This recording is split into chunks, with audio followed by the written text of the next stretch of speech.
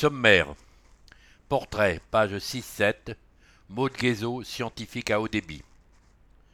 À la une, page 9-24. Bienvenue sur la ligne B. Interview de Nathalie Appéré, page 10. La ligne B en chiffres, page 12.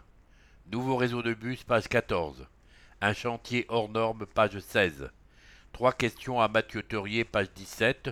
Une technologie inédite, page 18. Les architectes en tête de ligne, page 19.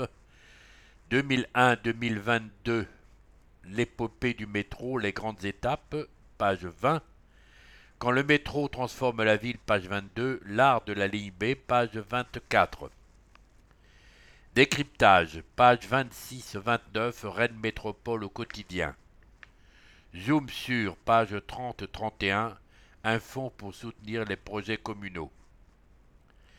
Rennes Métropole en action, page 32-39. Environnement, moins de place pour la pub, 32.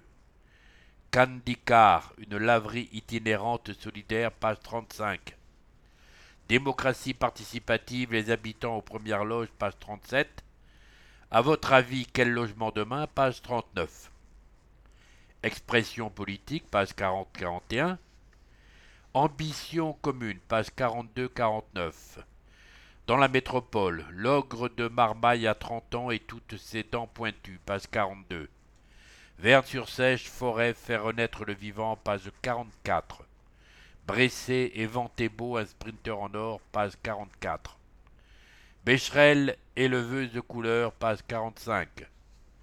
La Chapelle-Thoireau, une ferme ouverte, page 45. Bru, Thomas Boussier, talent cuisine, page 46. Chantepie, des ruches, page 46. Chavagne, ici commence la mer, page 47. Charte de Bretagne, élargir la lutte contre les violences faites aux femmes, page 47. Jeu de lettres, page 50.